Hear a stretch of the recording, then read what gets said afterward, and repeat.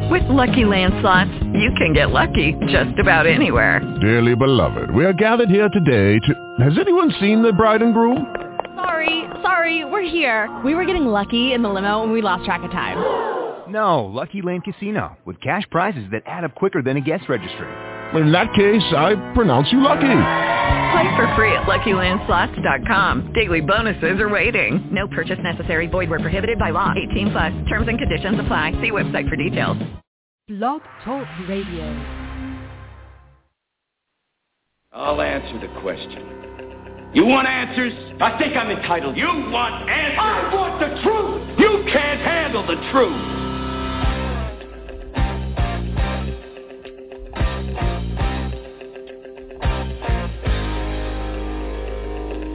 You've heard about it. You've read about it. You've talked about it. And now, you've found it. This is Truth About Trucking Live on Blog Talk Radio, the largest radio social network in the world. With your host, Alan Smith. It's time to shut down that big rig, sit back, and come join the conversation. Truth About Trucking Live begins right now.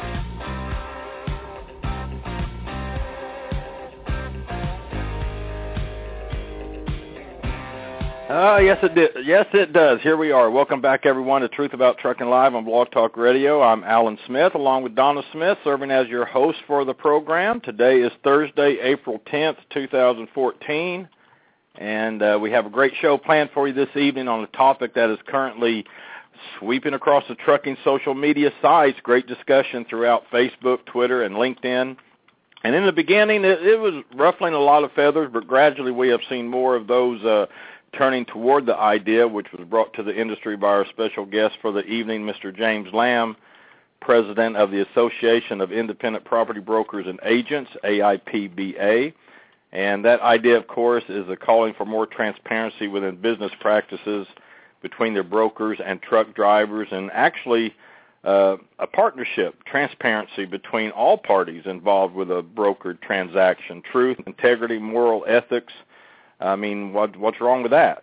Yet still, especially over on LinkedIn, still a lot of opposition voicing their opinions to this transparency idea. So very interesting, don't you think? Especially when you consider that this transparency concept, which has become known as the New Deal for the trucking industry, is actually already grounded in the broker regulations under 49 CFR 371.3. And Donna, we've been writing, blogging, talking about transparency within the industry for several years now, but I guess jumping in here and taking it to a high level, I guess. So we're going to get to the real meat of the New Deal on tonight's show. What do you think? Well, I'm pretty excited, and I can't wait to hear what James has to say. He's very passionate, and, really that's what we're about, too, and what we're known for, to stand up for what you believe and just get as many people to understand your concepts and your beliefs as possible. And I'll tell you what, with social media, of course, when we first started, social media didn't exist, but now you can reach tens of thousands of people in no time at all. And if you have something appropriate to speak about, people are going to listen. So I'm really excited also about this. Well, it's going to be a great show coming your way with our special guest, president of the Association of Independent Property Brokers and Agents, and DOTauthority.com, to discuss his new deal for the industry, fighting back for small brokers and truck drivers and shippers, everyone across the board, a partnership, like I said. So through the Small Business and Transportation Coalition, and we'll be talking about that. Also outline how this will roll down to the company driver and increase truck driver pay. So a lot to talk about. Mr. James Lamb, for our broadcast this evening, AIPBA president, calls for trucking broker transparency, and it's all coming up next on Truth About Trucking Live. You're listening to Truth About Trucking Live on Blog Talk Radio. Alan Smith will be right back.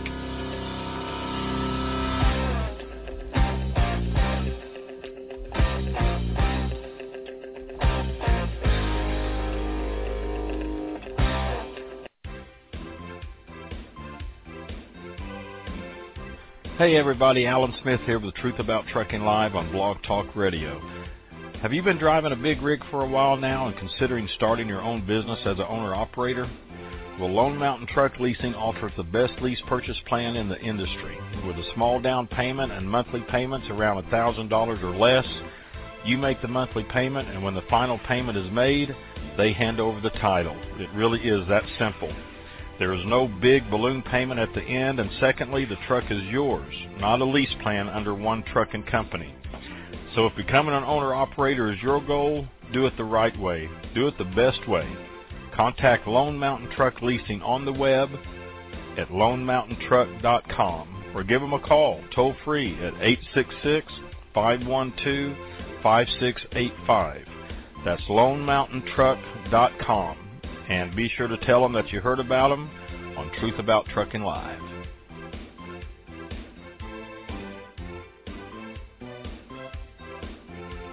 Hey everybody, Alan Smith here from Truth About Trucking Live and AskTheTrucker.com, and I want to tell you about TCRG Consulting. TCRG is a division of Transportation Compliance Resource Group, and with over 30 years of compliance and regulatory training and consulting, they are the company that can help you from the very startup of your new trucking commercial business to keeping your company compliant and up to date on the ever-changing federal motor carrier regulations. Their goal is to help their clients to comply with the FMCSRs. TCRG Consulting makes your DOT compliance easy and understandable, and they work hard to prevent interruption of your daily operations. So if you're having trouble with DOT, just think TCRG. Their services include obtaining DOT numbers, obtaining operating authority, new entrant carrier setup and training, driver qualifications, driver drug and alcohol training, maintenance records, CSA carrier reviews and counseling, data queue filings, plus a whole lot more. Their online special for drivers and owner-operators is offering a yearly consulting service for only $99. So for $99 a year, you have access to online compliance chat, free telephone consultations up to 15 minutes per call, data queue filings, and you'll be able to keep up with the ever-changing regulations with an expert, not the guy or gal in the truck next to you. So for more information, go to their website at tcrgconsulting.com or email them at regguy@comcast.net. You can get a quote or ask an online question. So remember, if you're having trouble with DOT, just think TCRG. TCRG Consulting, information and assistance to help you comply. Check them out, tcrgconsulting.com.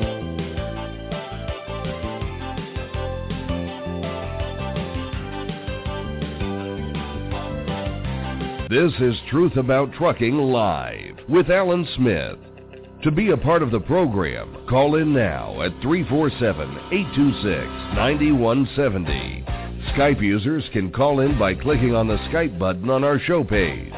To be a sponsor of the show, email Donna at info@truthabouttrucking.com. Now, back to the show.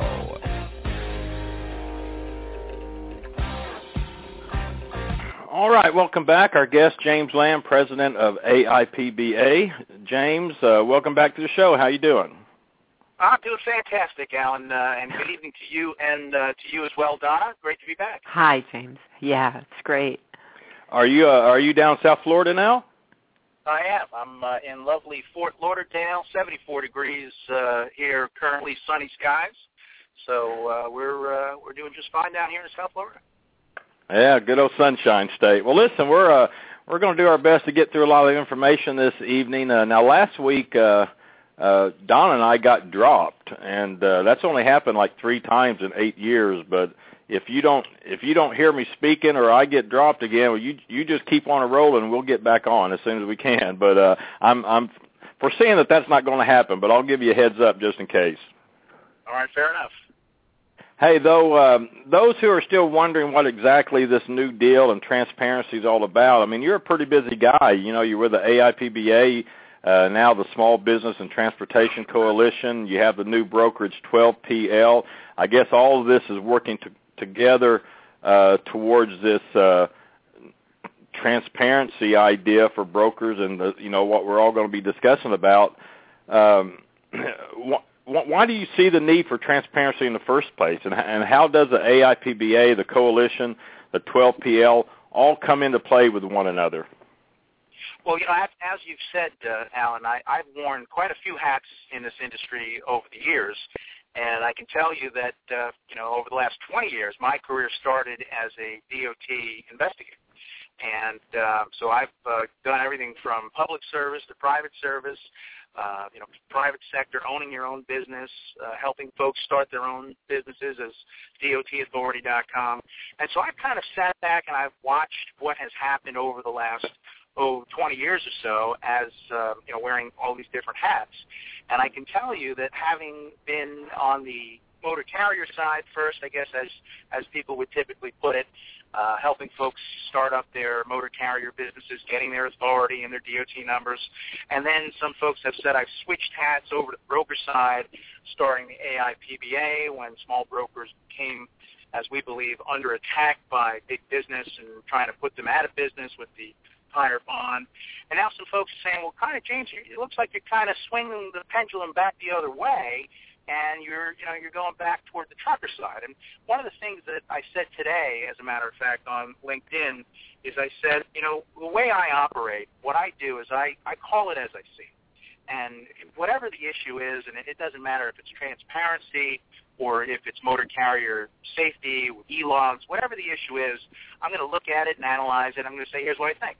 And sometimes truckers are going to like that, and sometimes truckers are not going to like it. 2 weeks ago, as we know, when we started talking about e-logs and how I said that there was a significant concern about why people were opposing that and why what the real reason was it because some truckers might not be able to fudge on their logs anymore because of this system. As you know, that whole topic, and it wasn't very popular with truckers at the time, some truckers, but that whole topic led to this other discussion of, well, then if people are cheating on their logs, what's the root cause of that?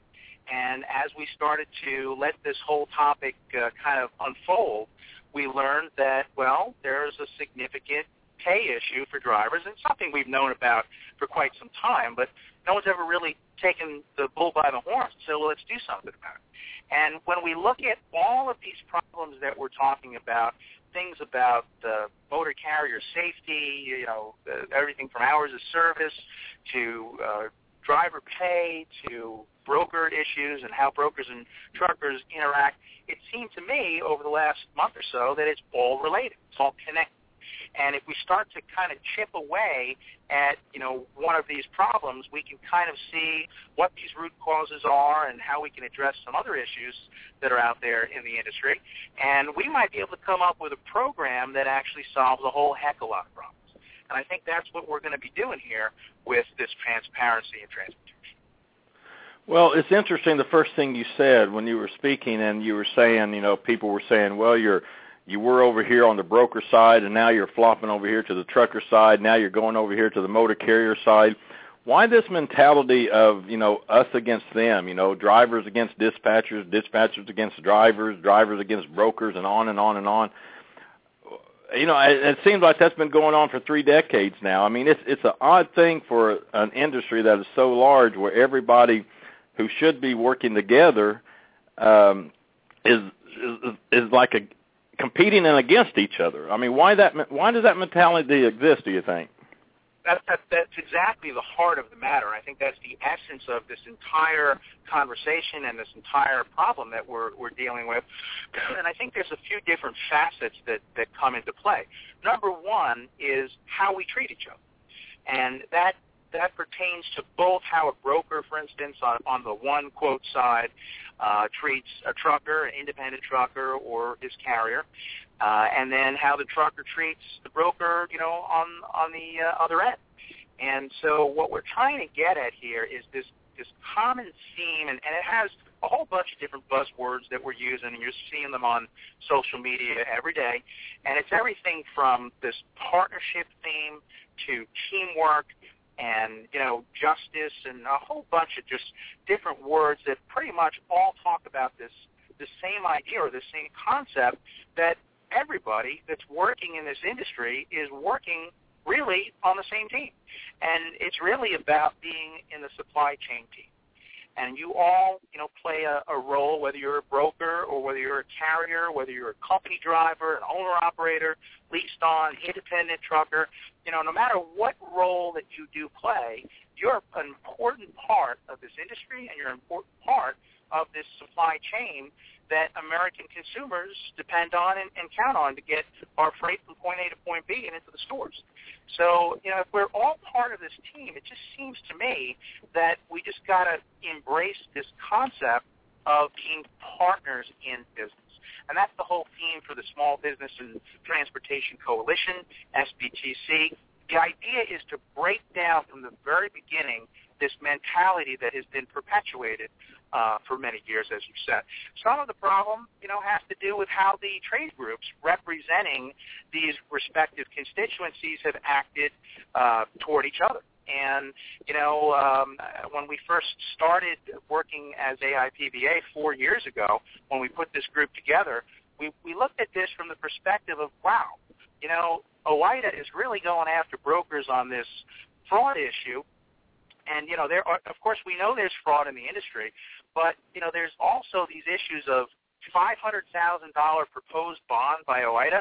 Well, was that really about fighting fraud, or was that really more about implementing a policy of what we call disintermediation, removing the intermediaries from the equation? And, a lot of folks that are out there that are truckers that have some bad experiences with brokers. It might be that they just didn't get all the information that they would have liked to have had, right down to they feel like they got ripped off and they didn't even get paid. And, those are some really horrible situations, and no one is supporting that type of lack of integrity and that type of, business dealings with each other. So what we're trying to get at is what are the problems that truckers have had with brokers have had with truckers, and how can we kind of chip away at those and raise this notion that we're really on the same team and that we should start acting on it. And one of the things that I've said on the broker side as the president of the Small Brokers Association is if we're hearing from truckers that they have to cheat on their luck. Now, not everybody's doing it, right? But to some people who are actually publicly posting this on social media, yes, I am cheating, and the reason why I'm cheating is because I can't make enough money.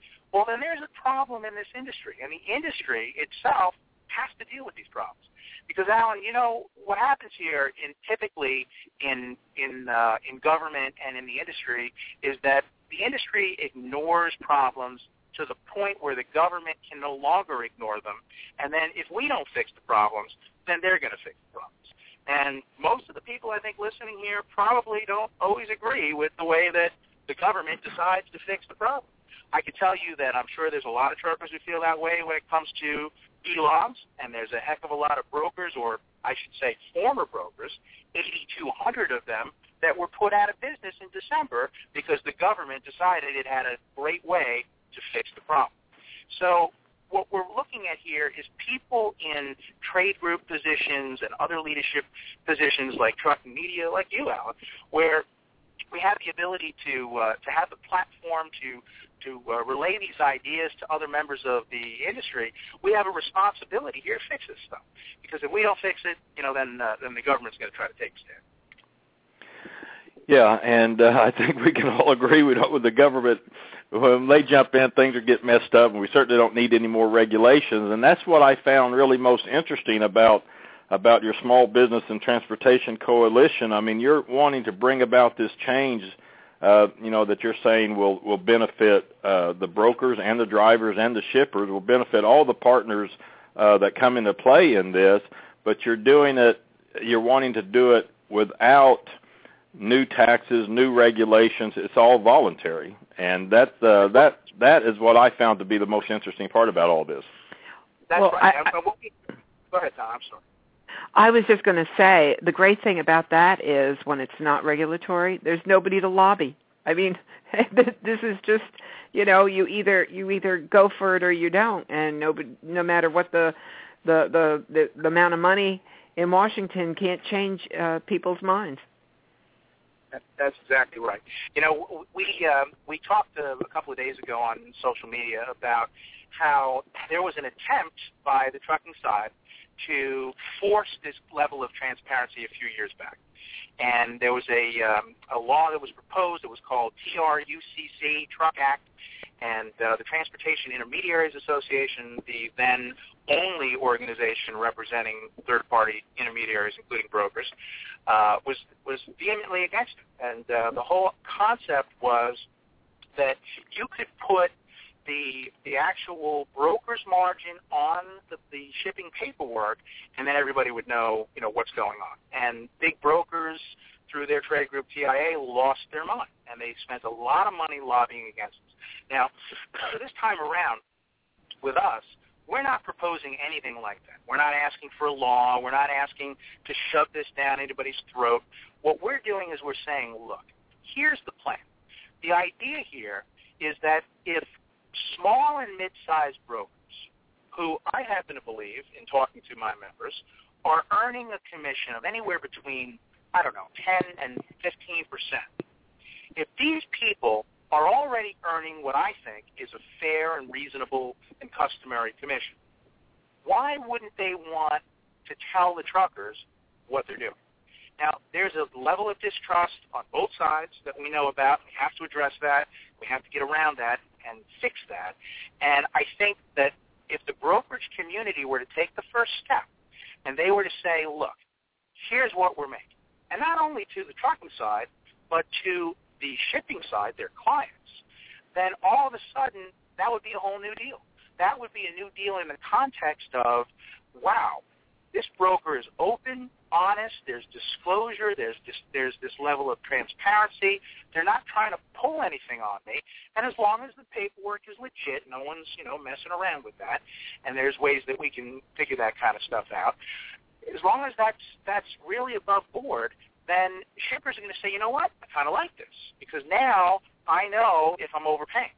Now I know how much of what I'm paying is going to the truck and how much of it is going to the actual broker that I'm doing business with. And I put on social media today, as a matter of fact, responding to one big broker representative who doesn't like this at all.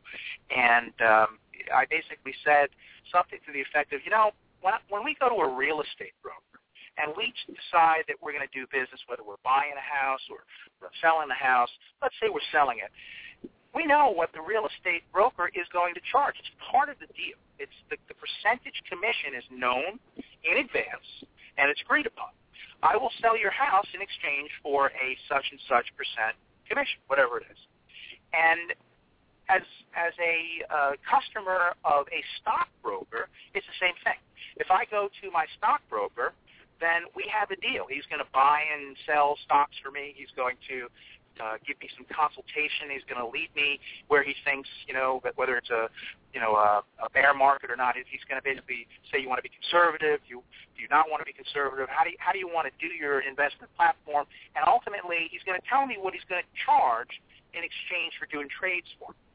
So it's all out there in the open. In our industry, we don't do that. And I think that if we started to do that, then we would see a lot of things change, including people's attitudes towards each other.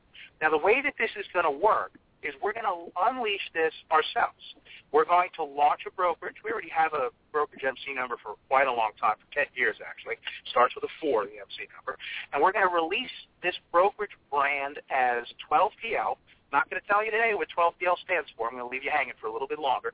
But, that was one of my questions. Not going to tell you, no. Okay. We need another 30 to 60 days before we're ready to release that information. But obviously it's a play on the term 3PL, and you can see that it's taking it to the next level. And so as we launch this brand and as we launch our slogan, transparency starts here, we're going to be transparent. We're going to go to shippers and we're going to say, here's what we're going to charge you. And we're going to go to truckers and we're going to say, here's what we're charging our shipper, here's what we're going to pay you. This is our percentage. And there's going to be ways for them to check that out. We'll show them the documents that we send to the shipper. In fact, we know, as we were talking today on social media, that the carrier has the right to that information anyway under the CFR 371.3. So we're going to do that. And once we do that, and we believe other AIPBA members are going to say, you know what, that's a good idea. Because, those big brokers, what they're doing is they're hiding this. And we know from public filings that they've said they're trying to score an average of 22.5%. So if we're charging, 10, 11, 12, 13, 14%, somewhere in that range, then if we don't hide it and the other guys are hiding it, well, then everybody's going to want to work with us. And after a while, after dealing with enough people and enough other small brokers doing this, then it's going to catch on, and eventually shippers are going to say, what do you mean, big broker, you're not going to tell us what your commission is? Don't you know that that's what brokers do now? And once that happens, then that's going to force big brokers to reevaluate what they charge. And as we do this, we're going to make it more lucrative for owner-operators to go out and get their own authority. And they're going to then do business with brokers under this paradigm, and they're going to make more money than they could by being a leased owner-operator or a company driver. And that was the essence of my whole private sector experience to begin with as DOTauthority.com. Be your own boss, make more money, and essentially at the time, cut out the middleman. Who was the middleman? The carrier. Be your own carrier. And so, once that happens, then especially in this environment, we're going to see, especially in this driver shortage capacity crunch environment, we're going to see the recruiters at the truck shows and advertising in the publications, they're going to lose their mind because they're going to say, oh, my God, all these people are going and they're getting their own authority because they can make more money because now brokers tell them what they're making. And they are making more money as a result of it because brokers are charging a reasonable commission. And when that happens, recruiters are going to say, well, the only way we can compete with this whole model is if we pay company drivers more and if we pay leased owner-operators more. And that's the way they're going to get people to come back and be drivers. And it's going to pull up the entire driver pay. Doesn't matter whether you have your own authority, you're leased on, or company driver, you're going to make more money because brokers decide to become transparent. All right, and these transparent brokers that come on board, I mean, obviously they'll be making more money due to just the volume alone. I mean, they'll see more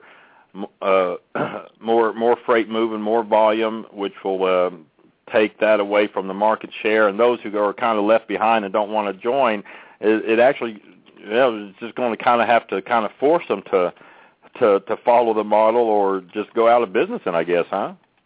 That's exactly right. And what we're trying to do in talking to our broker members as we're moving forward with this plan, and as we're trying to sell our own broker members on this, we're saying you got to do a couple of things here. Number one, you got to stop thinking about your rate. Don't worry about your rate. Don't worry about whether it's 15% or 12%.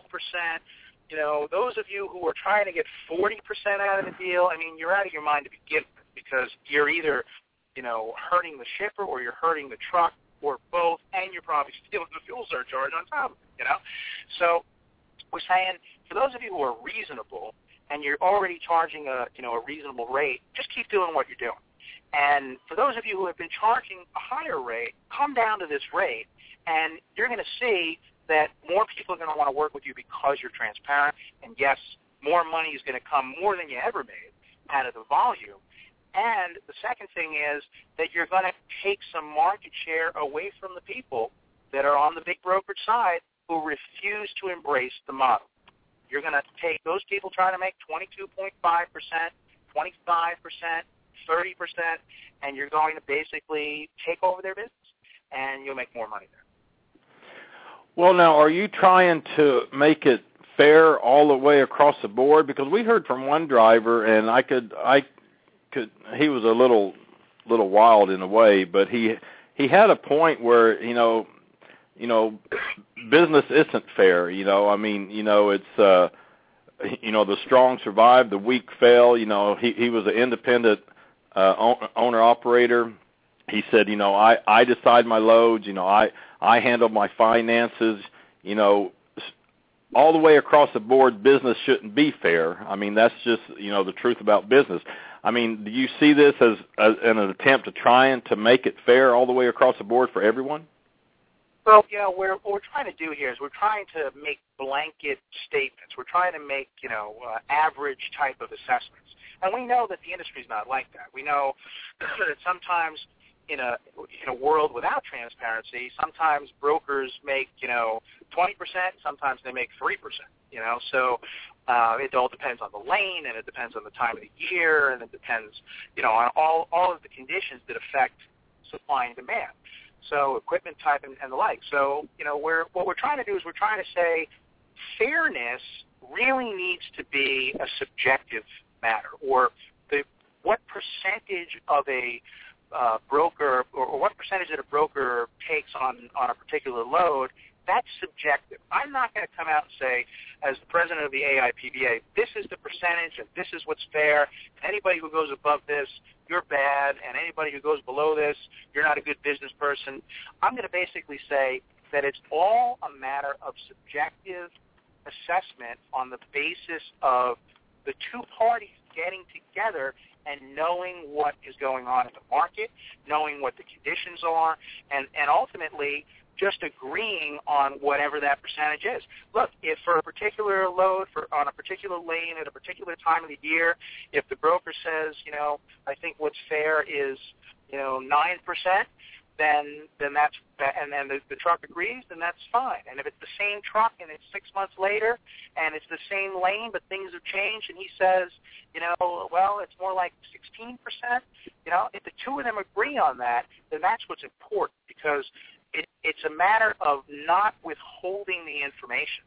It's more along the lines of disclosure and everybody having the information that they need in order to make, the proper business decisions.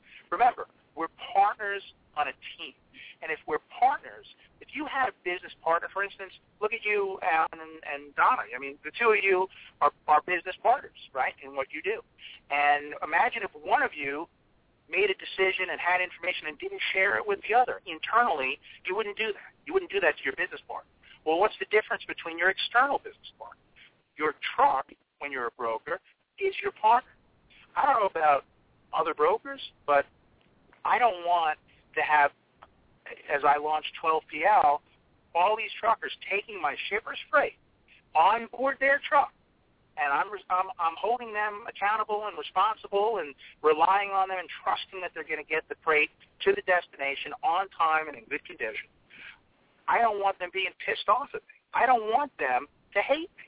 I don't want them to be my adversary. I want them to be my business partner, because our goal is to get the freight from the point of origin to the point of destination, and we're all on that same page.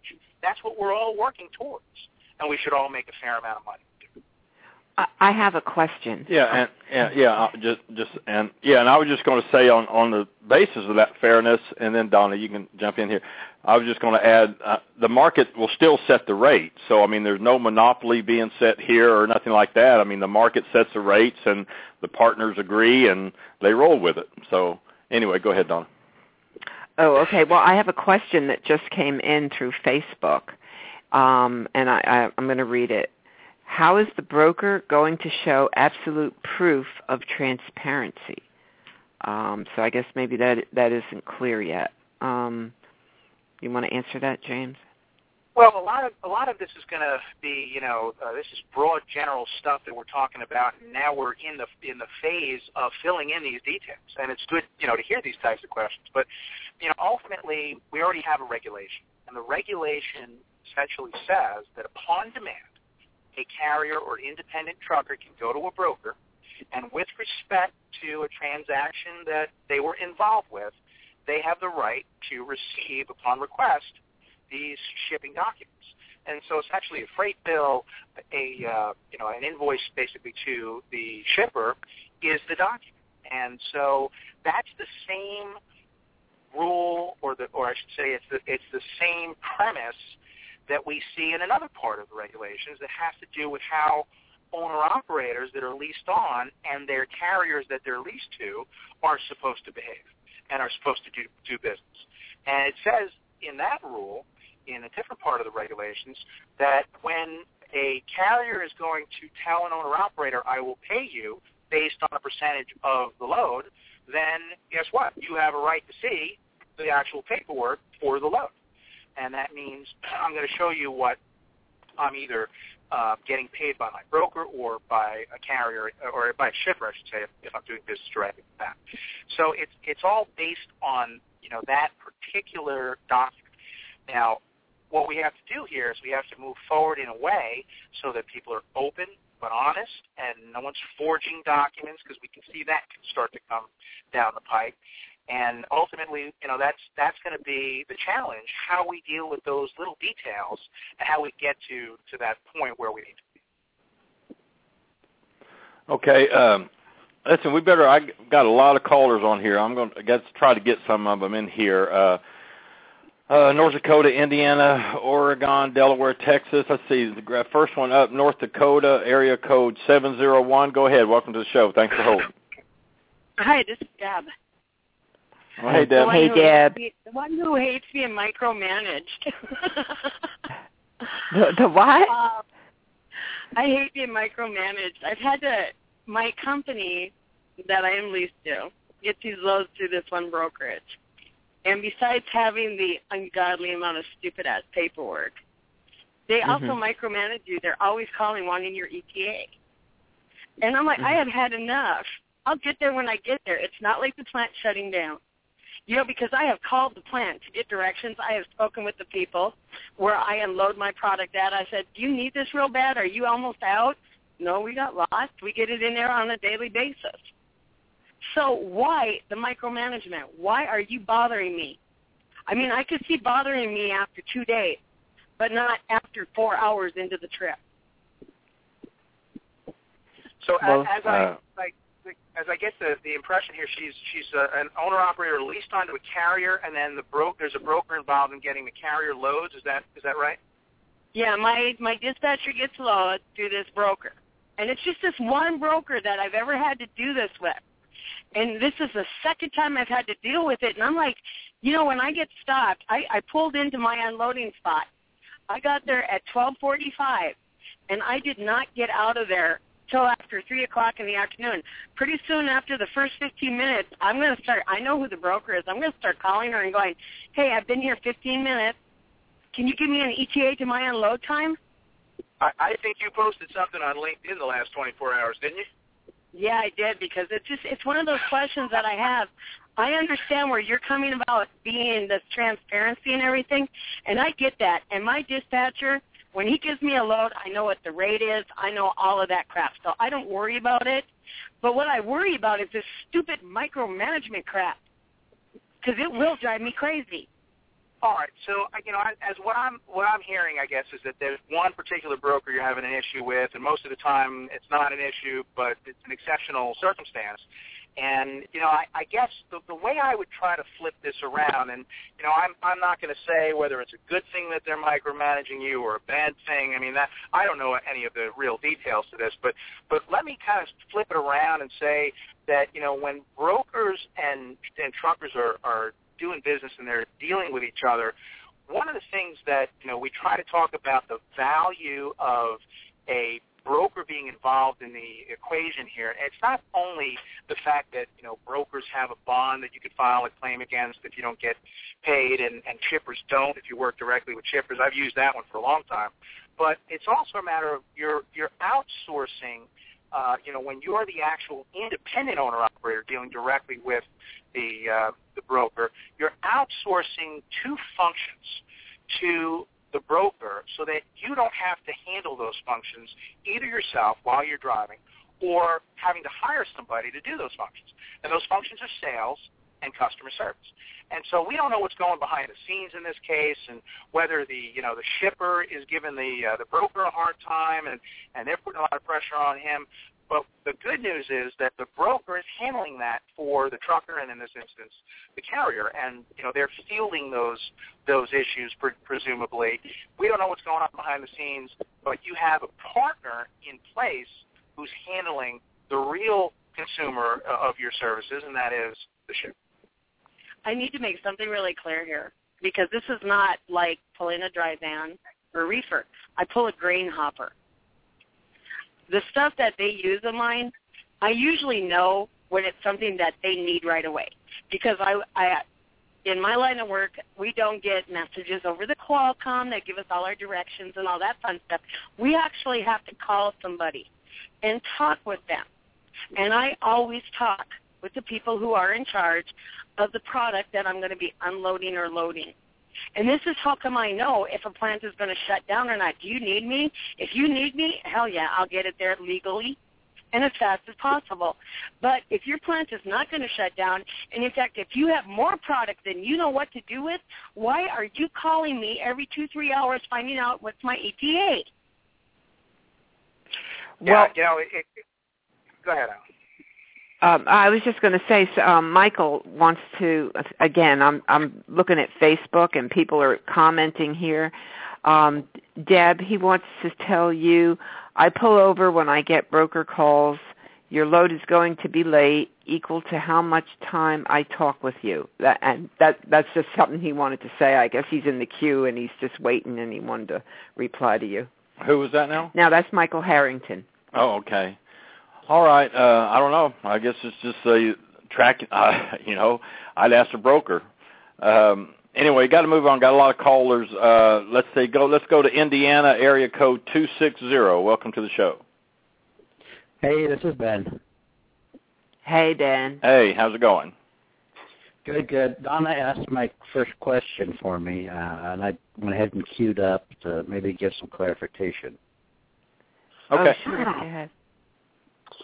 So my position is I'm an owner-operator. I'm leased onto a real small carrier, and how they eliminate or how they prove transparency is before I even move to go pick up a load, I have the broker's rate confirmation in my hand or emailed to me so I'm looking at it. So I'm wondering, how is the broker, are they talking about for brokers transparency, are they going to do the same thing?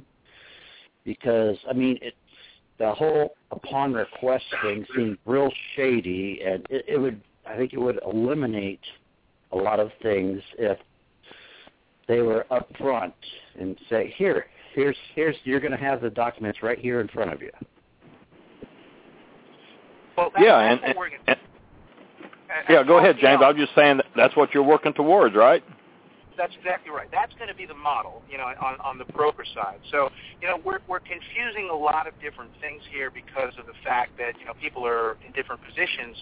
So, what we're dealing with here is, on the one hand, we're talking about brokers being transparent, and on the other hand, we're talking about carriers being transparent toward their leased owner-operators. So, that particular matter is not something that, I'm involved with, and I can't really control that. I can point to the truth in leasing regulations as to what you're entitled to, but, the context of the transparency that we're talking about is basically between broker and carrier. And one word that I would say to this particular owner-operator is that if he is leased on with a carrier that's not being transparent toward him, and he's not getting any satisfaction when he brings up the truth in leasing regulations, in that case, he's always free to go to my company, dotauthority.com, and get his own authority. And we can then hook him up with a transparent broker, See how that works? It all is tied in. And it is all tied in. It is. From soup to nuts, it's tied in.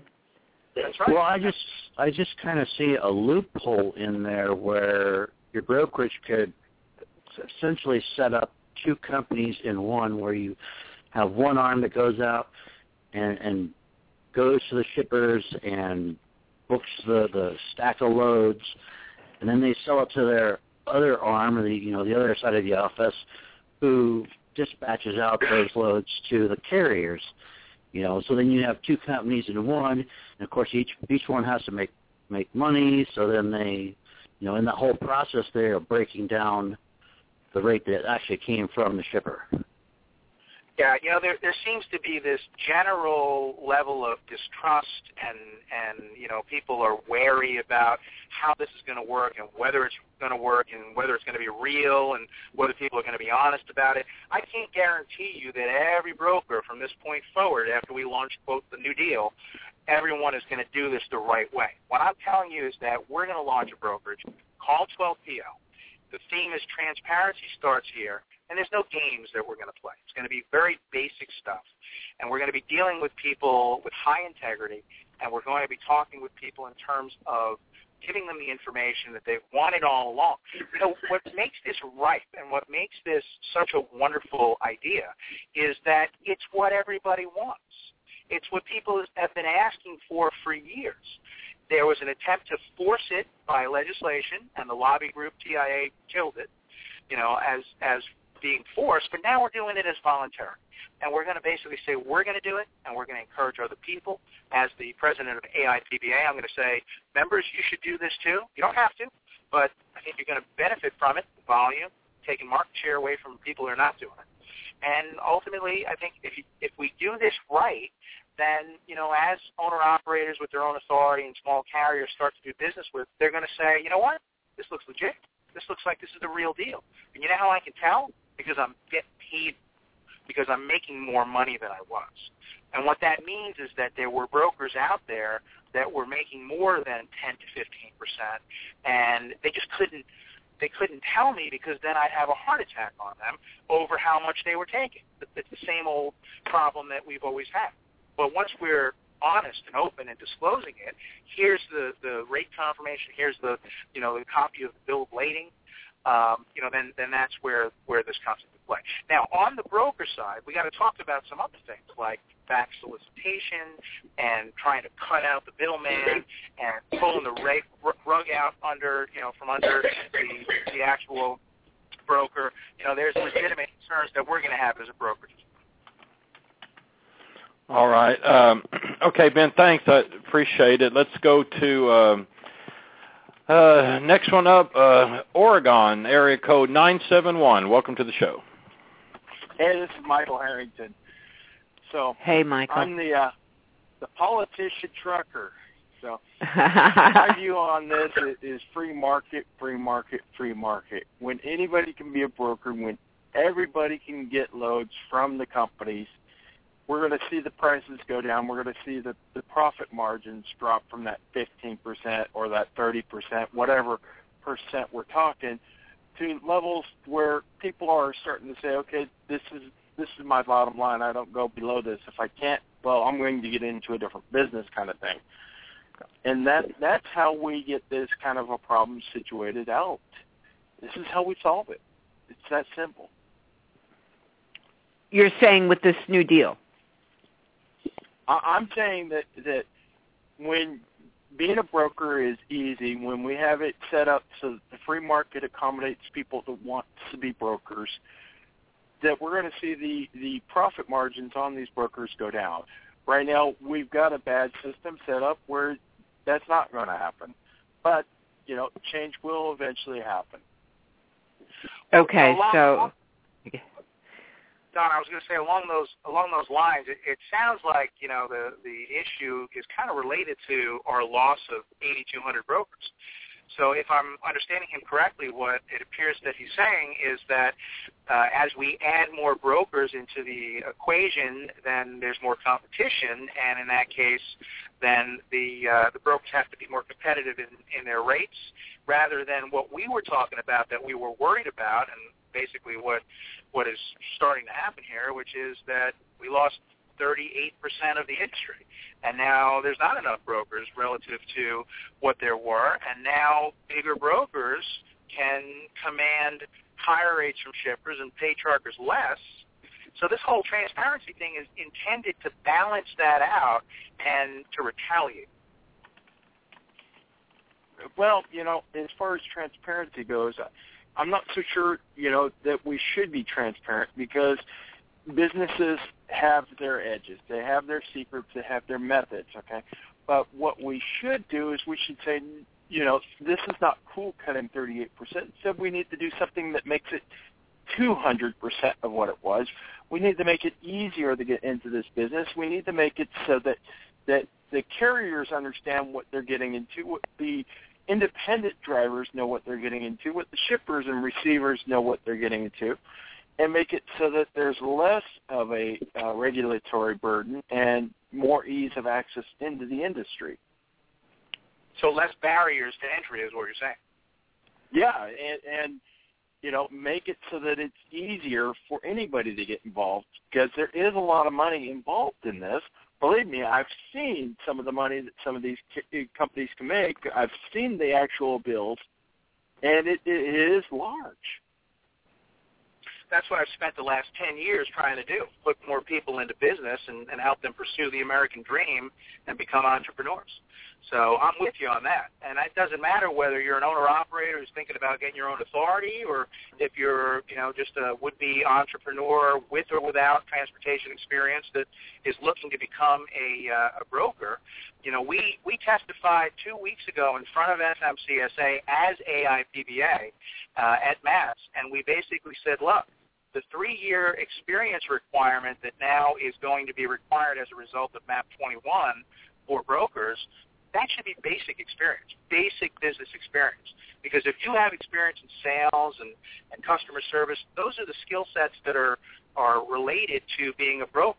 Let's not create barriers to entry so the big boys can be, by themselves in a multi-billion-dollar club, which is basically what it is, and run the industry and control all the shots. Competition is what keeps everybody honest, and it's what keeps prices relatively low.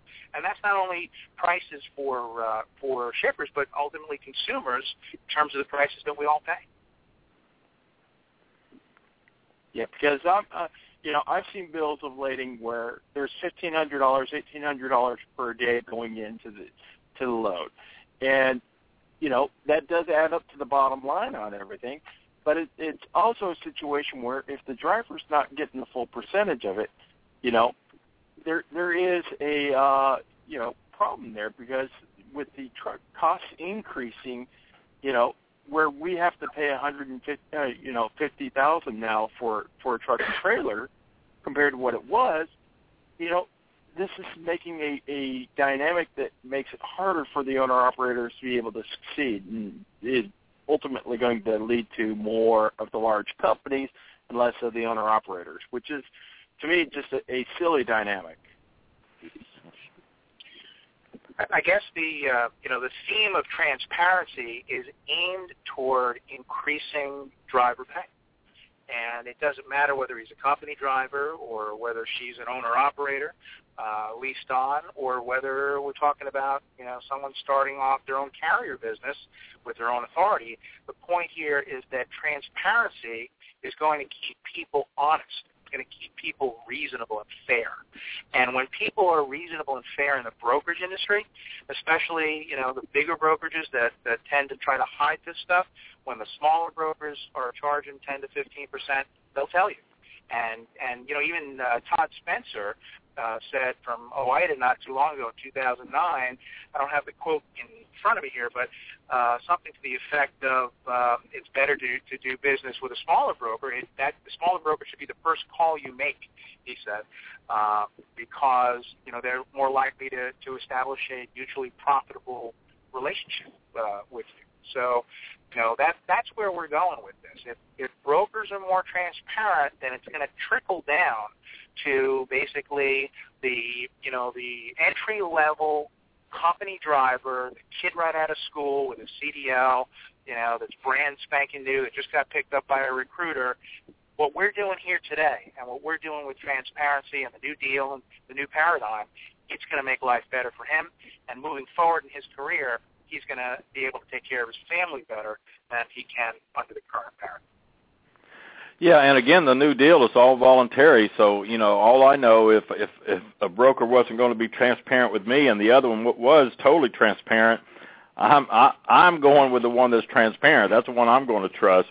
But thanks, Michael. Appreciate it. Let's go to Texas, area code 325. Go ahead. Welcome to the show.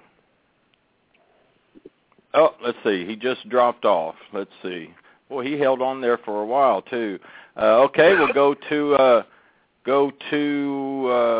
wait, let me see where I'm at here. Boy, got a bunch of them up here. Texas, area code 210. Go ahead. Welcome to the show.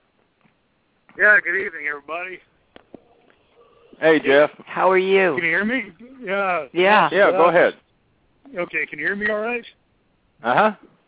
Yeah, what's with the delay in the blog talk going on tonight? I wasn't sure if you could hear me or not, so Anyway, this is Jeff. How you doing? Doing good. What's going on? Oh, not a whole lot. Just here in Dallas, waiting for my truck to get worked on. Just out here soaking up some sun, so hopefully the wind isn't going to bother you guys on that end. No, I don't hear anything. Okay, good. Anyway, I just wanted to explain my position on things. I'm currently a company driver, but I have worked as an owner-operator, mechanic, and also a broker agent for a period of time, so I've got a pretty well-rounded background in this industry. And one thing I wanted to point out is I think the transparency is a good idea to in a way to build trust between a broker and a carrier. But I think also what needs to take place is there needs to be some misconceptions cleared up about brokers. I mean, you have a lot of these drivers that you'll hear out here claiming that a broker will get a load tender by the shipper for $8,000 for a load of toilet paper, and yet by the time it gets down to the truck it's hauling it, it's only get the that owner operator so you get paid $500 to haul the load. I mean, there's a lot of misconceptions about that because I've seen what shippers offer. I mean, shippers are out to make a profit too. When you look at the cost of a product and you break down the total cost, total expense and everything, maybe about 2 or 3% of the total cost of that product goes towards transportation costs. I mean, I would definitely, debunk these theories that some of these people have about the brokers getting so much money off these loads and everything. I mean, that's not to say it's never happened, but I mean, I've seen what shippers tender loads for and everything whenever I've had to broker them out myself. So I mean, it's a broker has to try to work in some margin of profit, just like if you're going to go buy a car from the dealership. The dealership's not going to be able to sell you the car for the same price they purchased it for from the manufacturer. They have to build some kind of profit into it too. And I can tell you, not to sound like I'm totally defending brokers here, but it does take a hell of a lot of work for a broker to obtain a customer base. I mean, I know how it is to build one up, and it's not an easy job to do at all. You got to build trust with that customer that your freight's going to get moved, and everything else. So it's just it's a lot harder to be a broker than people think it is, and I think it deserves some profit. But to say that they're making thousands of dollars off of every load that they broker out is just ludicrous. I mean, I wish people would quit thinking like that, and actually understand the facts instead of just jump to premature conclusions like they do.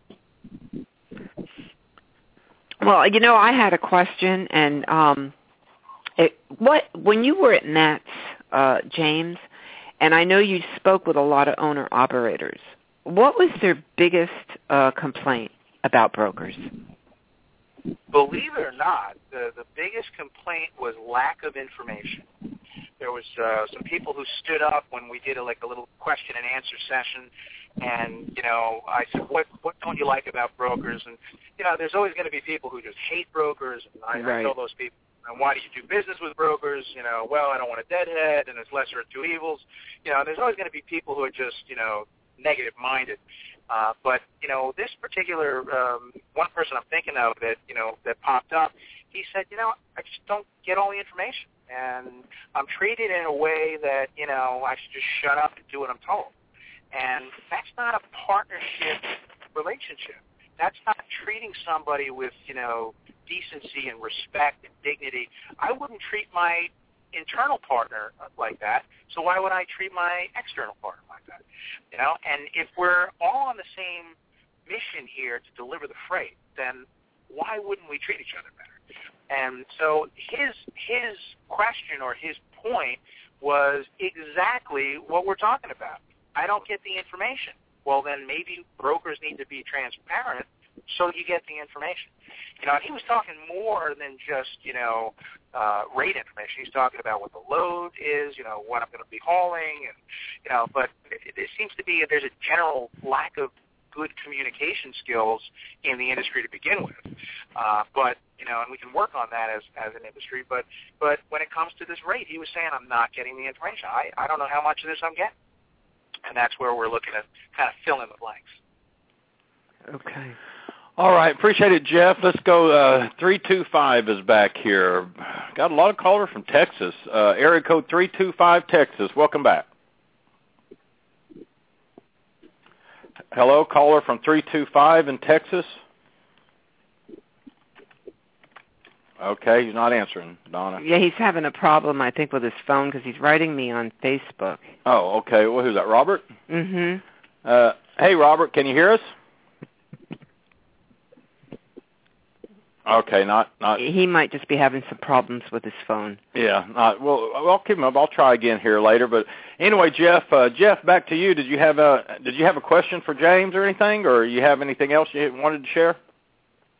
Not really. I mean, I think actually his idea is good. I mean, because I know, like myself, for example, kind of on a similar token, I was leased Landstar a long time ago. Whenever we would work with an agent, we knew what the total bill was going to be paying on the load and everything by the time, and what our percentage was that we got out of it. So that right there gave me a lot of transparency. And like, say, if we're pulling a Landstar trailer, for example, we get paid a certain percentage of the load, or if we had our own trailer, it was a little bit higher. So, yeah, I mean, there was a little bit of transparency going like that. But, I mean, I think if, like you mentioned earlier, if the brokers decide on their own voluntary to implement transparency in their transactions, I think it's actually going to, create a lot more business for them, especially when it comes to the level of trust. Yeah, and that's where I see the beauty in all this. I mean, it's all voluntary, no forced regulation, nothing. But if they're just up front with the driver, up front with the shipper, have nothing to hide, I don't see why anybody would not want to go with that broker. And the ones that are really against this that I can see are the big mega brokers. So, which James is finding out over in LinkedIn. Of course, he already knew, but. All right, going to bring on, I'm sure this is the reg guy from TCRGconsulting.com, Richard Wilson. Welcome to the show, Rich. Hey, everybody. How you doing? Hey, Rich. Good. Thanks for holding on so long. Appreciate it. Just had a bunch of callers.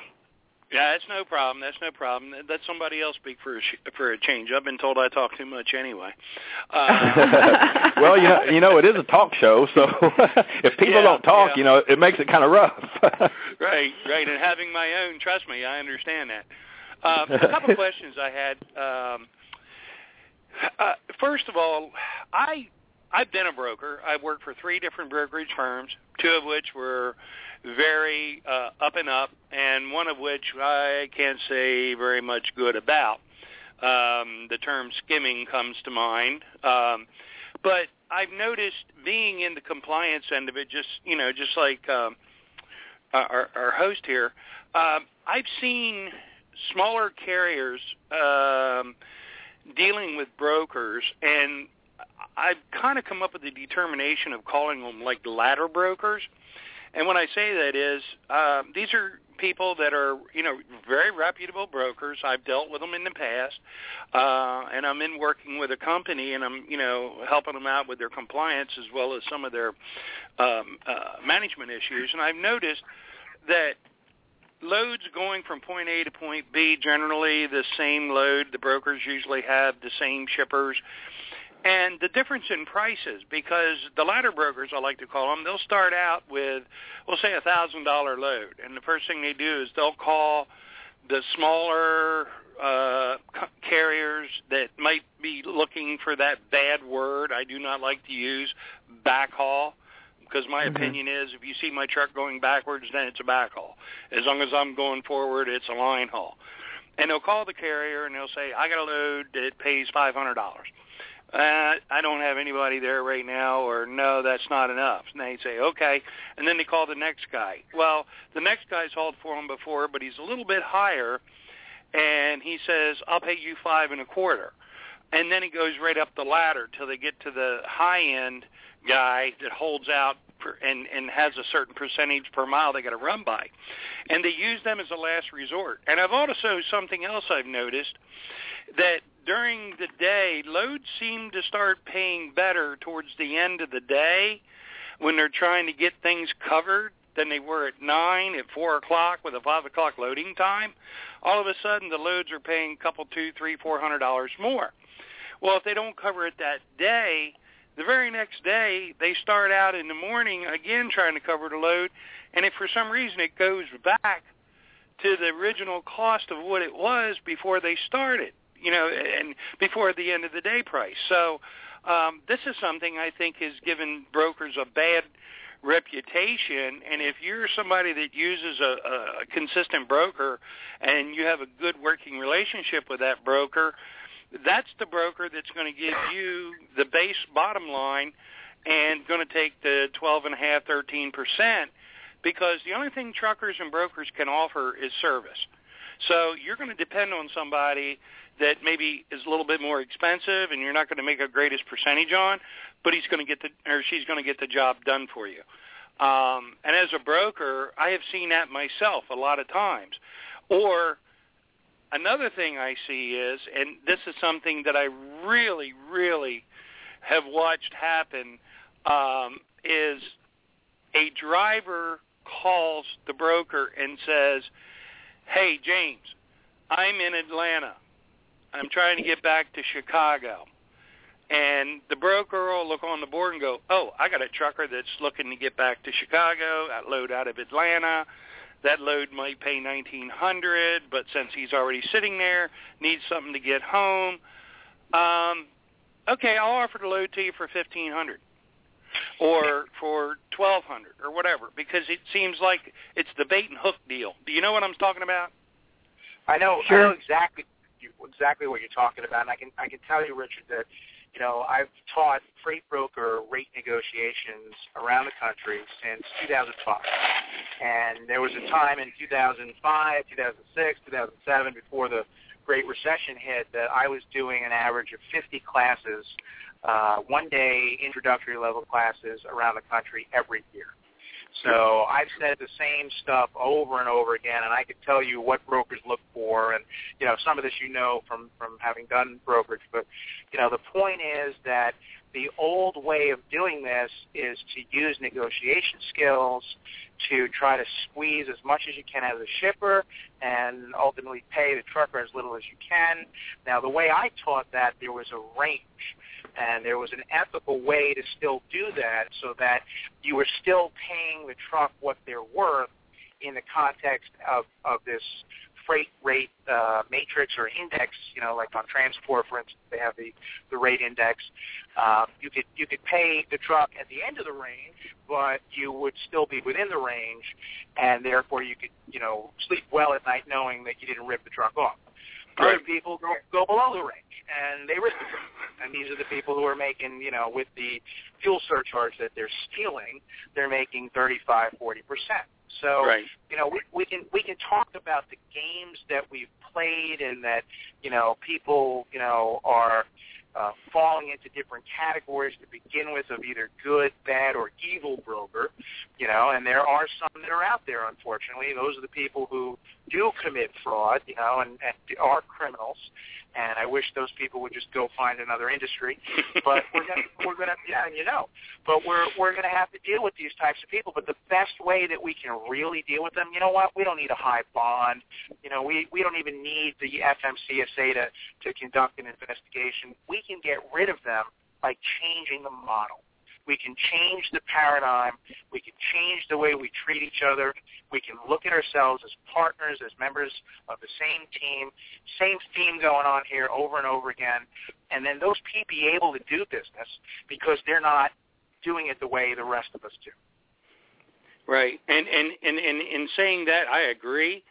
But I also know, and you know as well, by having the DOT authority like I do with my consulting business, I had these, I'm going to call them, for lack of better terms, foreign-based carriers that like bring people over from overseas to work for them, and they're going and they're basically leasing these old 5-10-year-old company trucks, and they're running strictly off these loading boards, and the percentages they're running for, they're making promises. We'll run overnight. We'll do whatever we need to do. The DOT, all of a sudden they start getting 78s, 80s, and 90s in their basic scores. They get a violation. Somebody comes in and shuts them down, and then their brother or somebody else goes and opens another company, and then everybody puts their DOT number on the truck. And I know the government is looking right now, and I think you're well aware of it, about testing out new entrant companies that are coming in.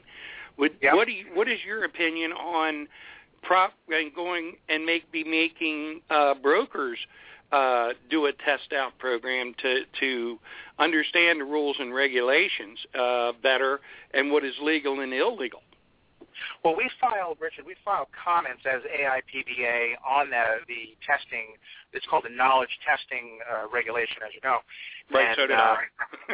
Yeah, and so our comments basically said that if we're going to do some kind of a required class, we should keep it to a basic minimum amount of hours that's really dealing with the parameters that FMCSA is supposed to be getting involved with, and that is safety.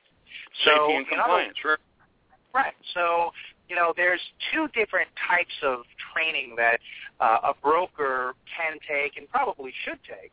And one has to do with, the regulation side. Here's the do's and don'ts. Here's Section 371. Don't commingle your funds if operating another business. Don't bribe anybody. All that kind of stuff that's in the, very simple section of the rules. Right. That's the premise, or that's the parameters that, that we should kind of limit it to. And brokers should know how many hours truckers are allowed to drive. They should know the hours of service regulation. Anything beyond that becomes business class.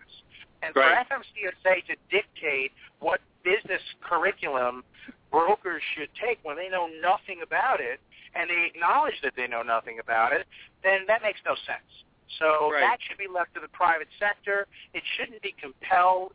It's something that should be, it's for your own edification. If you want to do better in business, guess what? Might be a good idea to go to school for this. But it's something that's then left to the service providers. The Transportation Intermediaries Association, on the other hand, has filed comments that basically say, well, we should have this class that we happen to give, and only us, by the way, because we're a nonprofit trade group, and 90-hour class. There should be an extensive exam, and the whole idea, in my opinion, is let's keep people down and let's not let them in the club. Because if they're in the club, then they can compete with the rest of us. So, we just have a different mentality. Totally, I totally agree with you on that, and I know that's where that's coming from, as well as a lot of the major carriers are opening up brokerage firms that are kind of a ghost firm that you don't have any idea that they're part of the big box carriers that are trying to move freight cheaper through their brokerage operations because they just don't have the drivers or the equipment to cover everything they're contracted for. And I've noticed that rising here lately a lot, and I'm seeing that. And I've noticed, for example, Red Horse. I didn't know it until through some work that I was doing, found out that was a direct derivative from J.B. Hunt. And J.B. Hunt says, we don't deal with brokers. Hell no, we'll open our own. Well, one of the reasons why a lot of the carriers are getting broker licenses is because of that MAP 21 provision that now has gone into effect that attacks interlining and basically says that if you don't take possession of the shipment, at least in some point in the shipment, then you're acting as a broker and you need a broker license.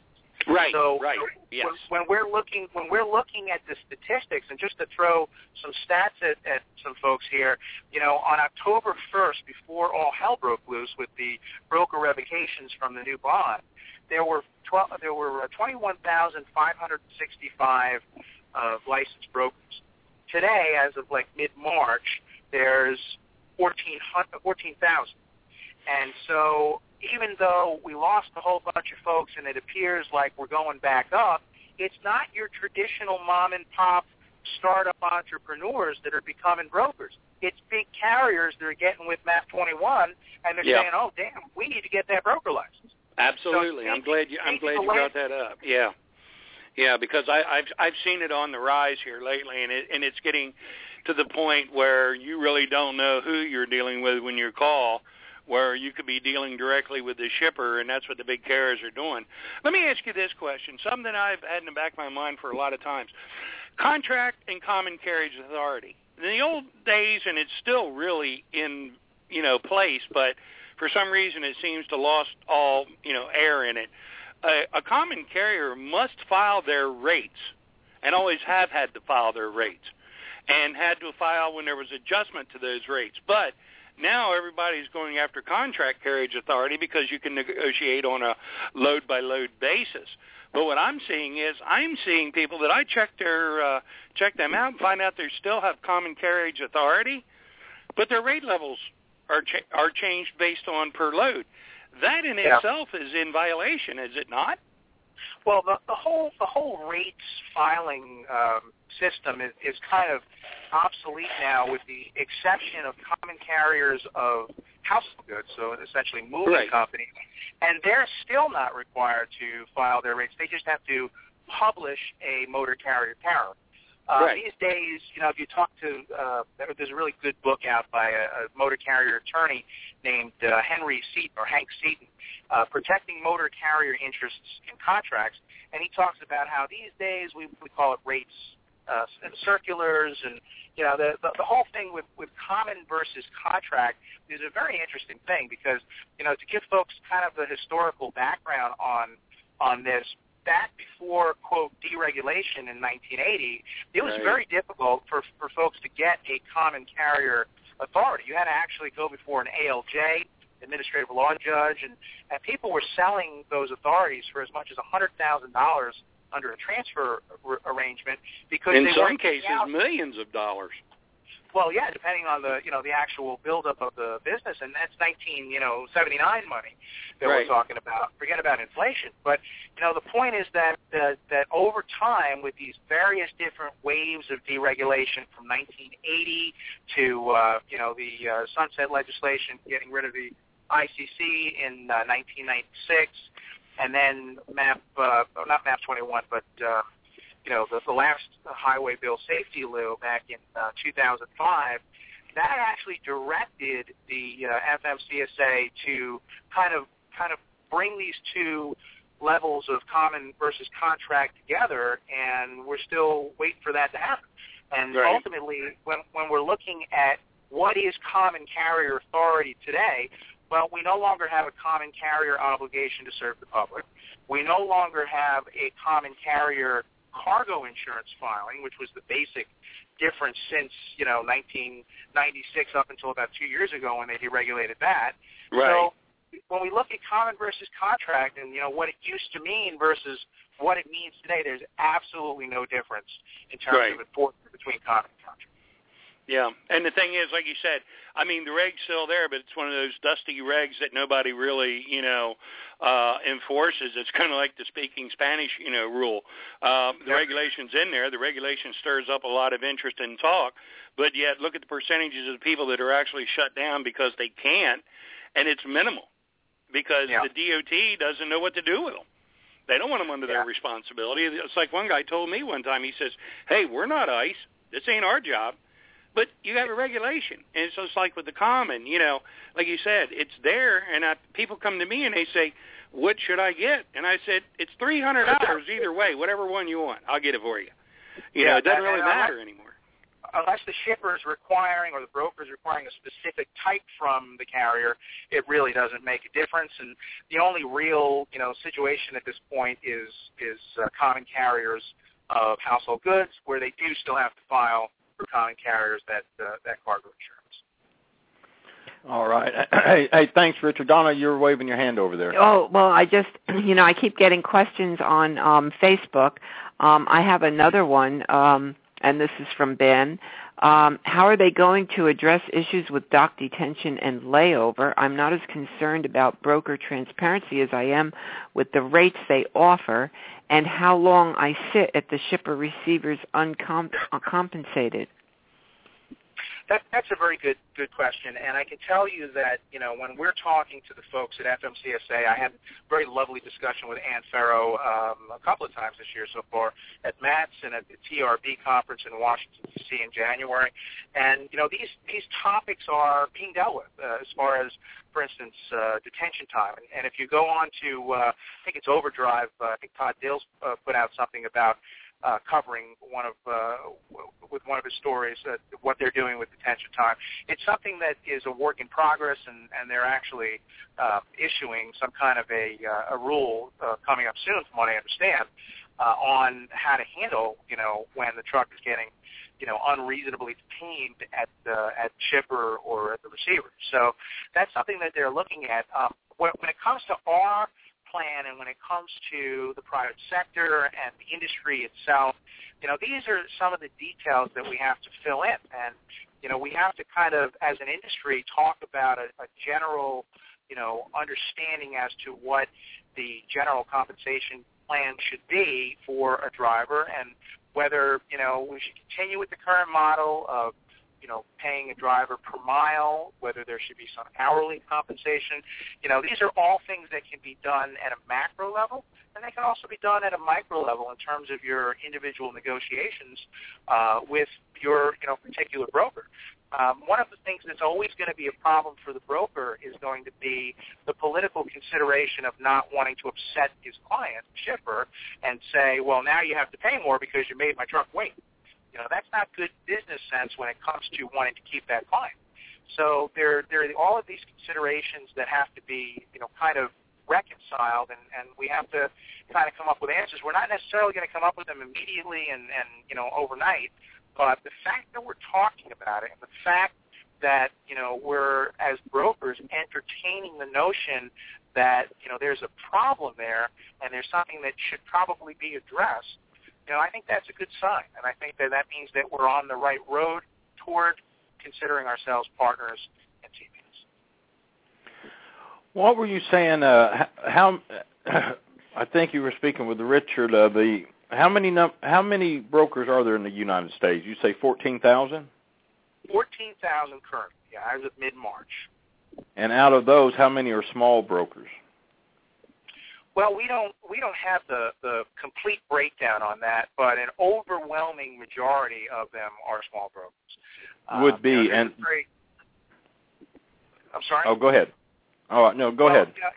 If you look at the membership base for the trade group for big brokers, which in our opinion is TIA, Transportation Intermediaries Association, they have 1,400 members. So basically, they're representing at this point 10% of the industry, and from our perspective, with our 2,500 members, which are more individual, small mom and pop brokers, as compared to their company members, I think that kind of sheds some light on the answer to that question. I wouldn't say all big brokers are members of TIA, but I would say that a majority of folks who join TIA, tend to be either larger brokers or what I would call elitist brokers in the context of, wanting to hide this information that we're talking about releasing. I think TIA says it has 60% small and 40% big. So if you do the math, they're recognizing that they have 40% of 1,400 as big brokers. And are the size of a broker, I keep hearing small broker, big broker. Is that defined through the annual revenue? I mean, define a small broker and a big broker. Well, what we use is basically some statistics that the government supplies in terms of the NAICS code. So, in other words, for freight transportation arrangement, the government says that the small business category is anything where the business makes $14 million or less. And it's going to vary, that figure is going to vary depending on each business that we're talking about. But for our business, for brokering freight transportation arrangement, they've set it at $14 million. It just went up about 2 years ago. Before that, it was 7. So they've kind of made some changes recently. I have a question, James. There was a lot of action going on LinkedIn, and a lot of I guess they were big brokers. Was there any legitimate opposition that you could read going on with all those comments? And believe me, there were a lot of comments. I think we'll post the thread on Facebook, and if anybody listening is on LinkedIn, they might want to just go over there. And I think it's the thread with the vote you have on there. But anyway, was anything you read there legitimate? that they were saying that why they were in opposition to this? I didn't see it. I read through pretty much everything that was on that thread, in some cases on an hourly basis, and I didn't see anything that couldn't be countered with the basic claim, but you just don't want them to know how much you're making, right? That was the essence of it. And you remember, Donna, from about 3 weeks ago when I was giving some truckers a hard time, and I was saying, but you're opposed to e-logs because the real issue is you can't fudge on your logs anymore, right? And there was some cost issues and all that kind of stuff. But you saw how I zeroed in on that, and it's the same thing. So now we're going and targeting the bigger brokers and challenging them with respect to entertaining this notion of transparency. And I can't see them coming up with anything other than it's none of their business, and it's just perpetuating this adversarial relationship that, some of these people, it's like I'm talking to the wall. They just don't want to hear it. They look at truckers as, they're just people who, they're just throwing loads at, and they better just shut up and do what they're told. And it's just a horrible way to do business. We really need to change this, and we really need to, look at each other as we're partners in business, and we're on the same team. Well, one of the legitimate things that I read, and you could tie this up into the CDL training too, and forcing the carriers forcing drivers to take on a lease when they're not ready. They're no more a business person. They can barely drive, and they're being forced into a lease purchase. But a lot of not a lot, but a couple of comments were that the business model that some of these owner-operators have, they're not making money because of their business model and not because of the rates, okay? So, and I think, that's true to some degree through no fault of their own. I think, like I said, a lot of them are put into these leases, and they really don't have a good sense. Of course, there's plenty of people out there who can help them. I'm thinking, Alan, right now, Eddie helps a lot of new drivers, to figure out their business plan and everything over at Trip Sheet Central. But anyway, that to me was pretty much the only legitimate thing that they're always blaming the broker and not taking, being accountable for their own business model. But other than that, I didn't see anything either. Alan, did you see anything legitimate that you could pick up over LinkedIn? I know we were both over there looking at it, but that was the only thing I could see that was legitimate. Yeah, and I have a little problem with that sometimes too, because I think it's so easy to blame the driver. I think that goes on way too often in this industry. The driver blames the broker blames the driver, and it's that us and them mentality again. Yeah, and James, I'm right along with you. Let's get over this. It's the broker's fault. It's the driver's fault, and let's just work together as a partnership. There's plenty of money to go around for everybody, James. And I think the model that you're focusing on here would achieve that if everybody could just get away from this me against them attitude. Yeah, it's going to take a lot of effort and a lot of time, because there are people that have been in this industry, as you know, for many years, and they're used to the old way of doing business in this old model, and it's not a very happy, friendly, what was the term, kinder and gentler, right? This is not a very kind and gentle system that we're in. I went out on a limb today, and I called it a parasite system. And, that is aimed directly at those people that do attempt to abuse truckers, and they do attempt to, unreasonably and unjustly enrich themselves at the expense of other parties, including shippers and truckers, and that translates to us as consumers, when they're doing that.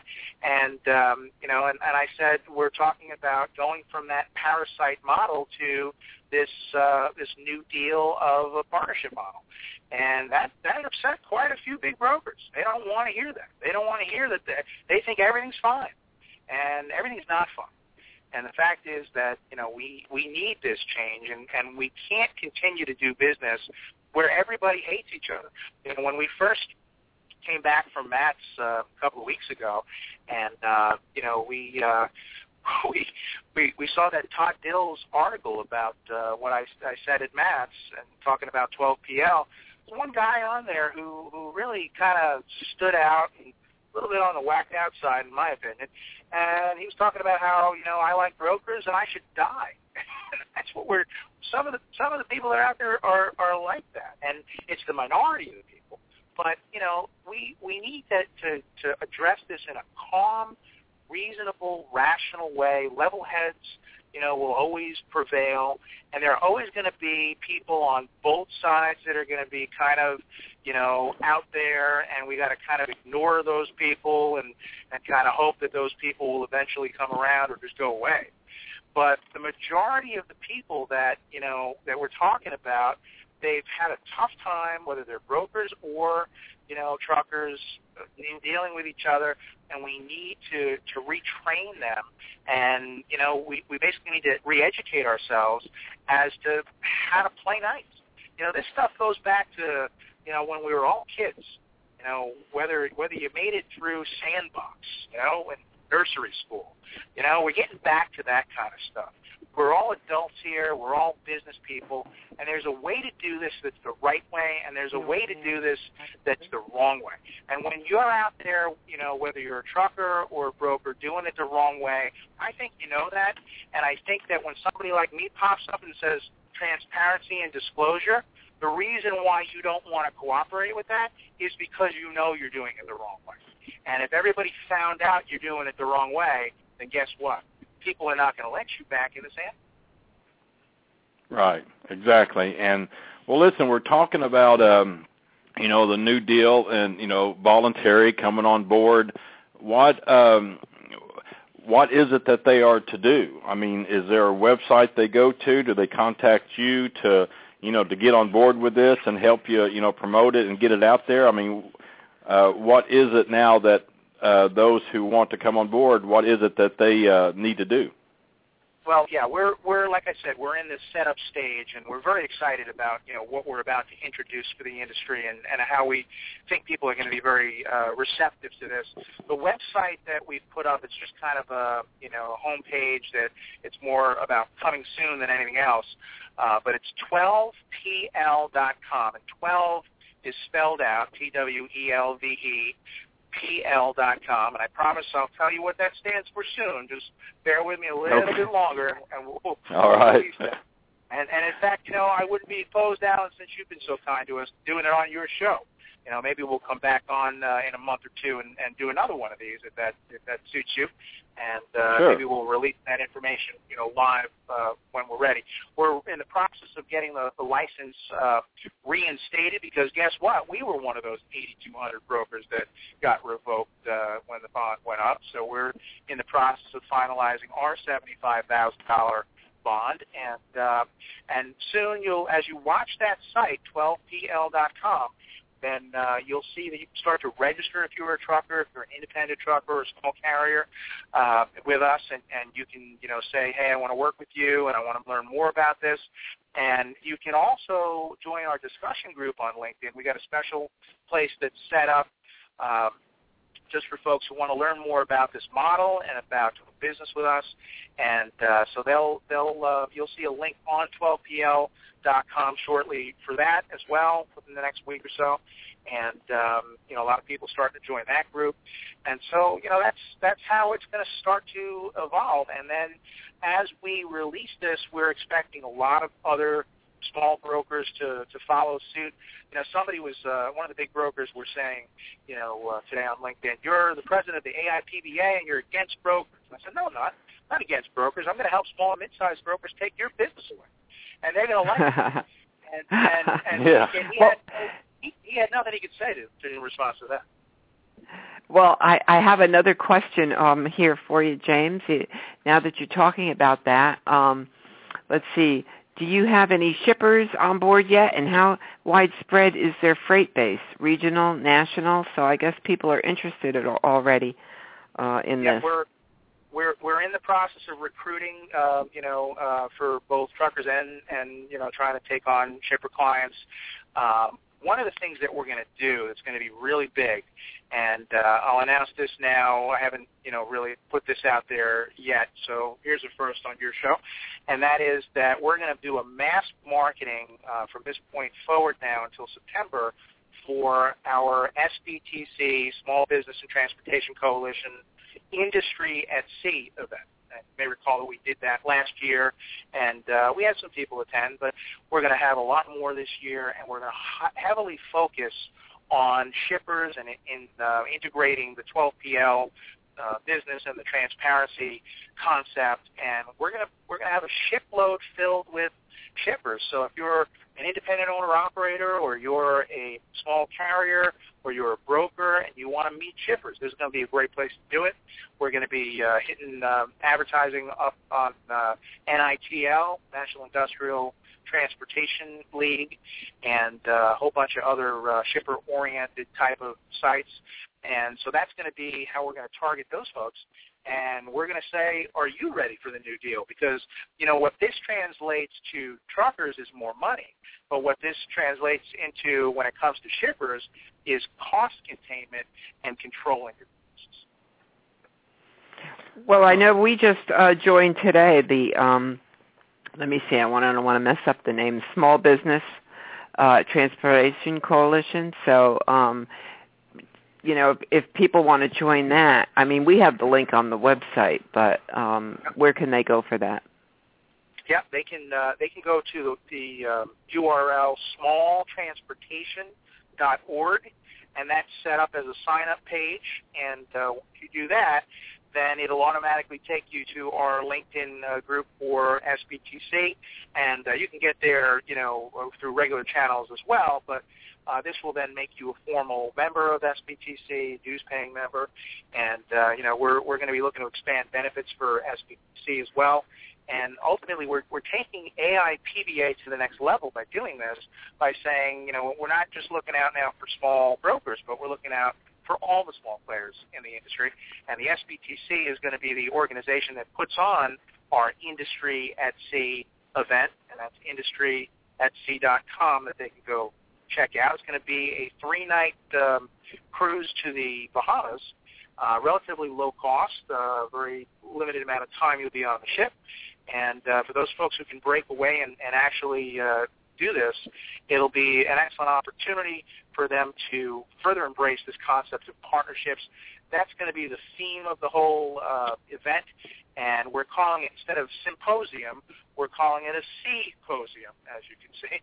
And that'll be your opportunity to network with folks all across the industry on the high seas, on a nice little trip from Port Canaveral to Florida, of course, to the Bahamas and back. Excellent. That's good to know. I'm trying. I have a bunch of scribble in front of me, James. Forgive me, because people are just asking me all kinds of questions. One more question. I know Michael. Is Michael on the line? I think that's area code 503. He's got big tears coming down on Facebook because our time's winding down. I don't have a 503, and I have more Texas, Montana. They don't have their hands up, though. 618 just popped up, but no hand. Let's see, 618 is Illinois, but no 503. Okay. And no more hands. Everybody's listening. So. Oh, okay. Okay. Well. Do you have one more question to get in, or because our time's winding down here? Okay. Let me. Out of all these, let me see if I can pick one. All right, we did that one. Rich already asked his question. Oh, okay. And I don't know if this is off the wall or what. Could you tell me what is the deal with the cheap freight? Does this have anything to do with the brokers, or is this an industry problem with drivers just accepting, cheap freight? Well, how would you address that to people? Well, it depends on who you talk to and who's answering the question, I guess, whether it's a trucker or a broker. But ultimately, I mean, all of this stuff is cyclical, first of all. It all goes in cycles. It's all based on supply and demand. It's all based on, this notion of capacity versus volume. We just saw in January and February and March, rates went, out of control because of the fact that, the snow hit unusually high in the north, and ultimately, there were storms like every other week, and so, that kind of stuff already comes into play. But I think when the concept of cheap freight is being thrown out there, it really is tied into this notion of broker offered rate. I think Richard was kind of alluding to it a little while ago when he was on, and he was kind of saying, that there's this discussion about a broker offering a independent trucker or carrier, quote, a backhaul rate. What's a backhaul rate? Well, backhaul rate is a rate, so really a euphemism. It's a rate that's offered by a broker, and he's basically saying the reason why it's so low is because I'm involved. And you would have made more if you dealt with the shipper directly and you went, on your line haul, but because you're dealing with me, it's a backhaul rate. And that's a kind of a psychological way for a broker to try to get a trucker to accept a lower rate. The trucker would call that cheap freight. So I think if we tie in this model about transparency, it's going to disperse all of this, and it's going to really do away with this concept of cheap freight. There's not going to be cheap freight unless it's directly tied into what's actually happening, with respect to supply and demand and capacity versus volume. If it's a broker who's been trying to impose a lower rate on a trucker by, in terms of trying to earn a high commission, then that's not going to be possible anymore because everybody's going to be doing this transparency. Awesome. Yeah. Okay. I just wanted to clarify that because that gets thrown around a lot, and you wonder, okay, well, somebody's moving it. If it's cheap, somebody's hauling it, and why are they hauling it? And I know a lot of drivers, get upset with the people who are hauling it. Like, you shouldn't accept it. You're making it bad for the rest of us. So, and like Richard, mm-hmm. I was going to say, like Richard said, when it comes to the load board, there are games that are played, in terms of knowing how desperate a trucker is, in terms of where he is and where he's trying to go, and there are ways, there are a multitude of ways I could teach people how to be evil brokers and how to do this the exact wrong way and cheat, lie, and steal. But we're not going to do that. What we're going to do is we're going to take the high road, and we're going to say we got to treat each other with decency and dignity and respect, and we need to recognize that we're all part of that same team. And, I think an element of compassion for one another also. You have to be able to sleep at night knowing that the person who just, worked for how many hours to get this load has a family and wife, kids, and all kinds of situations just like everybody else does. So yeah. I think that element, needs to come back in all our lives, just decency, I guess, is what I'm thinking of. Yeah, I mean, the idea is that we're all in it to make money, and there's ways to make money. And like I said, you can do it in volume when you're a broker. And once we release this, the unfortunate circumstance that's probably going to result from this is I'm going to make a lot of money because people are going to say, you know what, this guy knows the right way to do this, and I want to be part of that team, and I want to be partners with that guy. And I'm going to follow what he's doing, and I'm going to work with him, and I'm going to serve his shippers, and the shippers are going to say, you know what, we've been dealing with these mega brokers. We don't know how much they're taking. So if this guy's going to tell us we can control our costs, we're going to do business with him. And as we start to make money and other people say, you know what, I want to do that too, then we're going to create a new industry, and that's what we're setting out. Well, listen, our time's winding down, but I want to get one more caller in here real quick. We don't have much time, but Dan Matuli of TransportWatch.com, he just popped up. So I just want to give him a few minutes here, and then we got to kind of wrap it up here. But, Dan, welcome to the show. What's going on? It's nice to to be here and talk with all you guys again. James, my hat's off to you. You're a crusader of the highest level. I have to say, as a broker who's been operating for 10 years under my own authority and for 20 years as in the business, I'm interested in hearing what you have to say. I truly am. I'm interested in hearing about your 12PL program. As you were well aware in our Facebook conversation earlier, I had put out what my numbers were for my business over the course of the last 10 years. And I saw that. I don't have anything to be ashamed of. When you talk about I have done this level of business, and I have provided or helped provide a platform for success for up to 20 people over the course of the last 10 years.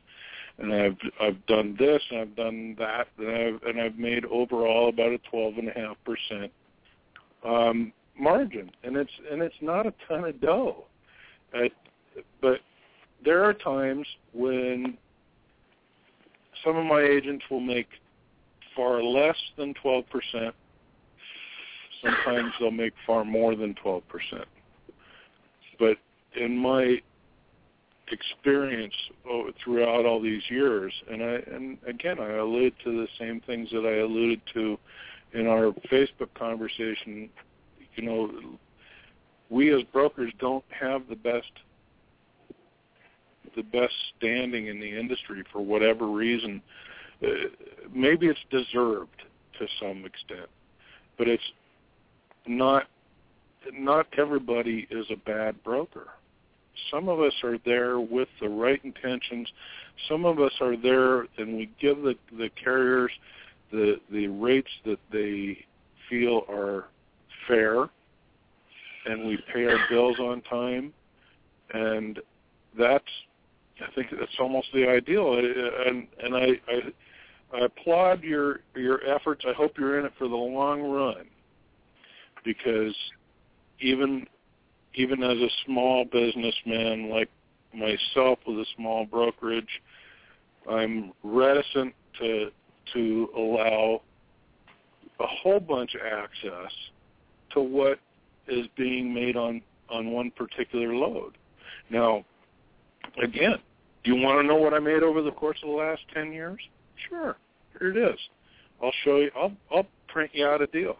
It shows that I made 12%, which in previous conversations I was surprised to learn was pretty normal for a small brokerage. Yeah.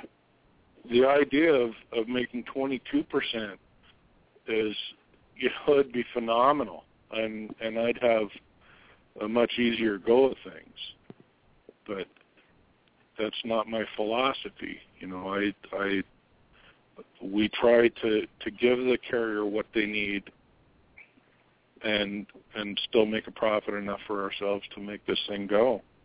And what is your company, Dan? I know you have Transport Watch, but you also have another company. The name of my brokerage is TFI Logistics. And, okay. Throughout the last 10 years, we've had our ups and downs. We've had points where we've been 10 days over on our pay, and it hurts, because we as any other brokerage does, we have to make a decision every day on whether or not we're going to extend credit to this person or that person or the other person. And we've taken our share of losses, but there's never been a trucking company that's ever lost a dime on us. Right. And so you're all for this then? Deal. Well, I'm all for letting people know how much I've made over the course of a period of time. Am I really in a great big hurry to tell everybody how much our margin is on every load that we move? I don't think I'm, as a businessman alone, I don't think I'm prepared to have someone else dictate to me how much I'm allowed to make unless they are prepared to say, okay, you're only making 7%, 5% on this. You deserve to make 15%. So I'm going to take a cut on my side so that you can make a reasonable profit on or a reasonable margin on the load. I don't think by and large that the carriers are going to go for that. I applaud your efforts. I truly do. I think that human nature is going to come into it, and a lot of these people don't feel that we should be making 15%, and that's just the way human nature is.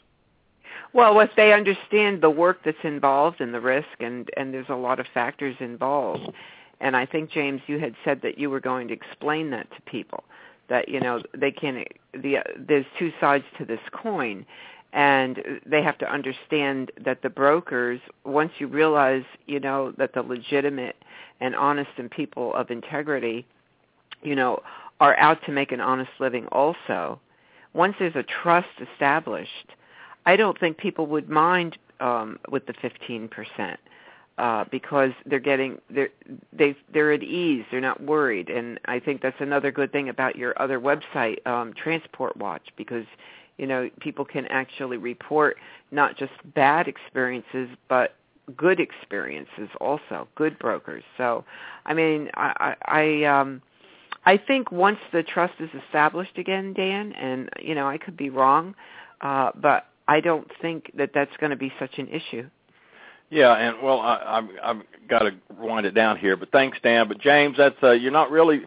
I think Dan missed a lot of the show here, but I mean, everybody can go to 12pl.com. That's where you'll be putting up the updates and everything, and links to further your cause here. And our time's winding down here, but listen, I really appreciate you coming on. And if there's anything that Donna and I can do to help you, just yell at us and let us know.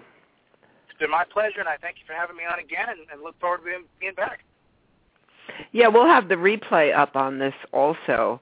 And before we go, is there any last thing you wanted to shout out to anybody? Any last notion? Yeah, I just think that we're talking about changing the way people think and the way they feel, and that's a really deep thing that we have to deal with here. And so in order for that to happen, we're going to have to show a really good program, and we're prepared to do that. We know there's going to be challenges, and I think that we are up to the challenge, and we look forward to, as 12PL, servicing our shippers and showing a new deal to truckers. Great. All right. Sounds great good. Show. Yeah, listen, really appreciate it. And like I said, again, just let us know if there's anything we do to help. Don't have much time. Take a quick break. We'll be right back, and we'll wrap up this broadcast of Truth About Trucking Live. Hang with us. You're listening to Truth About Trucking Live on Blog Talk Radio. Alan Smith will be right back.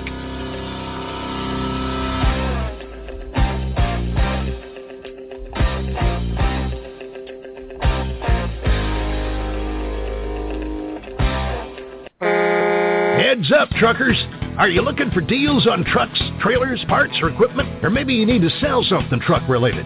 Well, there's a great spot on the web where truckers deal with other truckers. No middlemen involved. That's why we call it trucker-to-trucker.com. There's no charge at all for looking, and if you want to place an ad for what you're selling, it's just $19.95, and it runs till it sells. So whether you're buying or selling, it's time to log on and take a look. trucker-to-trucker.com. Check it out. That's trucker-to-trucker.com.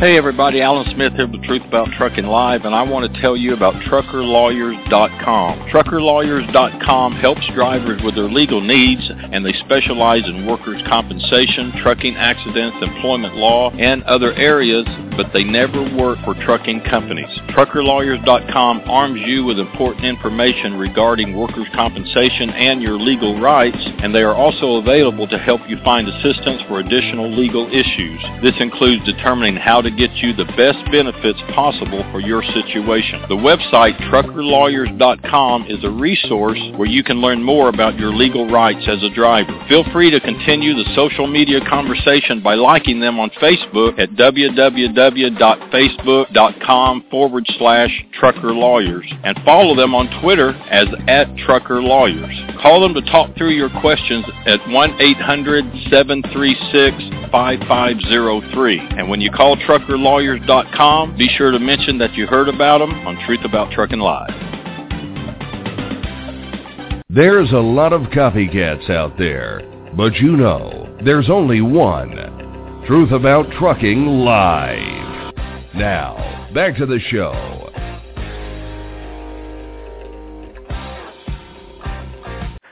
All right. Thanks again to Mr. James Lamb of the AIPBA for joining us this evening. You can follow, keep track of how this is all going on 12pl.com. That's spelled out 12pl.com. And also an easy way is come right back to this show because we have the links to James's new deal right there in the description of the show. Easy way to keep track of all this. So, hey, thanks to our callers, listeners on the line, those in the chat, appreciate it. And be sure to bookmark us and add us to your favorites. And you can find us on Facebook and Twitter under Ask the Trucker.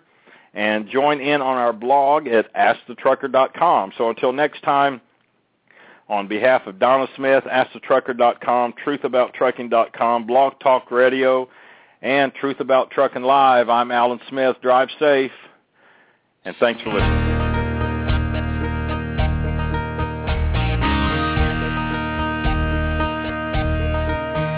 I've been driving these rigs since '79. Never got a ticket, never crossed the line. Dinner's on the table, but it's gonna get cold. Gotta get going, I've got freight to load. Well, I was running through Atlanta doing 58. A four-wheeler cut me off, so I slammed my brakes. Well, the truck went left, but the trailer threw right, and I saw my life flash before my eyes. I'm just trying to make a living, running the road, loving my family from a cell phone. Nobody understands, can't get no helping hand. Lord have mercy on the trucking brand. I was fighting the wheel, and the next thing I know, I hit the sidewall and over I go. Falling so fast I had no time to scream. Burning hot metal flying all around me. Well, I laid there for a minute, little out of my head, not knowing if I was alive or dead. The highway patrol said, let me give you a hand. Then he laughed and said, son, you better check your pants. I'm just trying to make a living, running the road, loving my family from a cell phone. Nobody understands, can't get no helping hand. Lord have mercy on the trucking brand.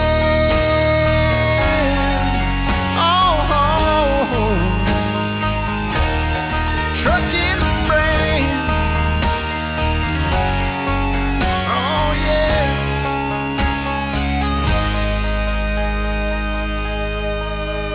Well, he looked at me and my burning rig, checked out the damage that was done to the bridge. Feeling a little crazy and dizzy in the head, barely heard the words that officer said. $10,000 fine and your CDL is gone. Better call your mama to come take you home. 3 million miles and never a glitch. The four-wheeler only got a slap on the wrist. I'm trying to make a living, from a cell phone. Nobody understands, can't get no helping hand. Lord have mercy on the trucking brand.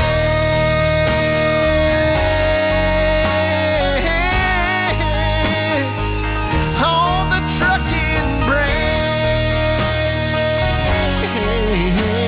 Lord have mercy on the trucking brand.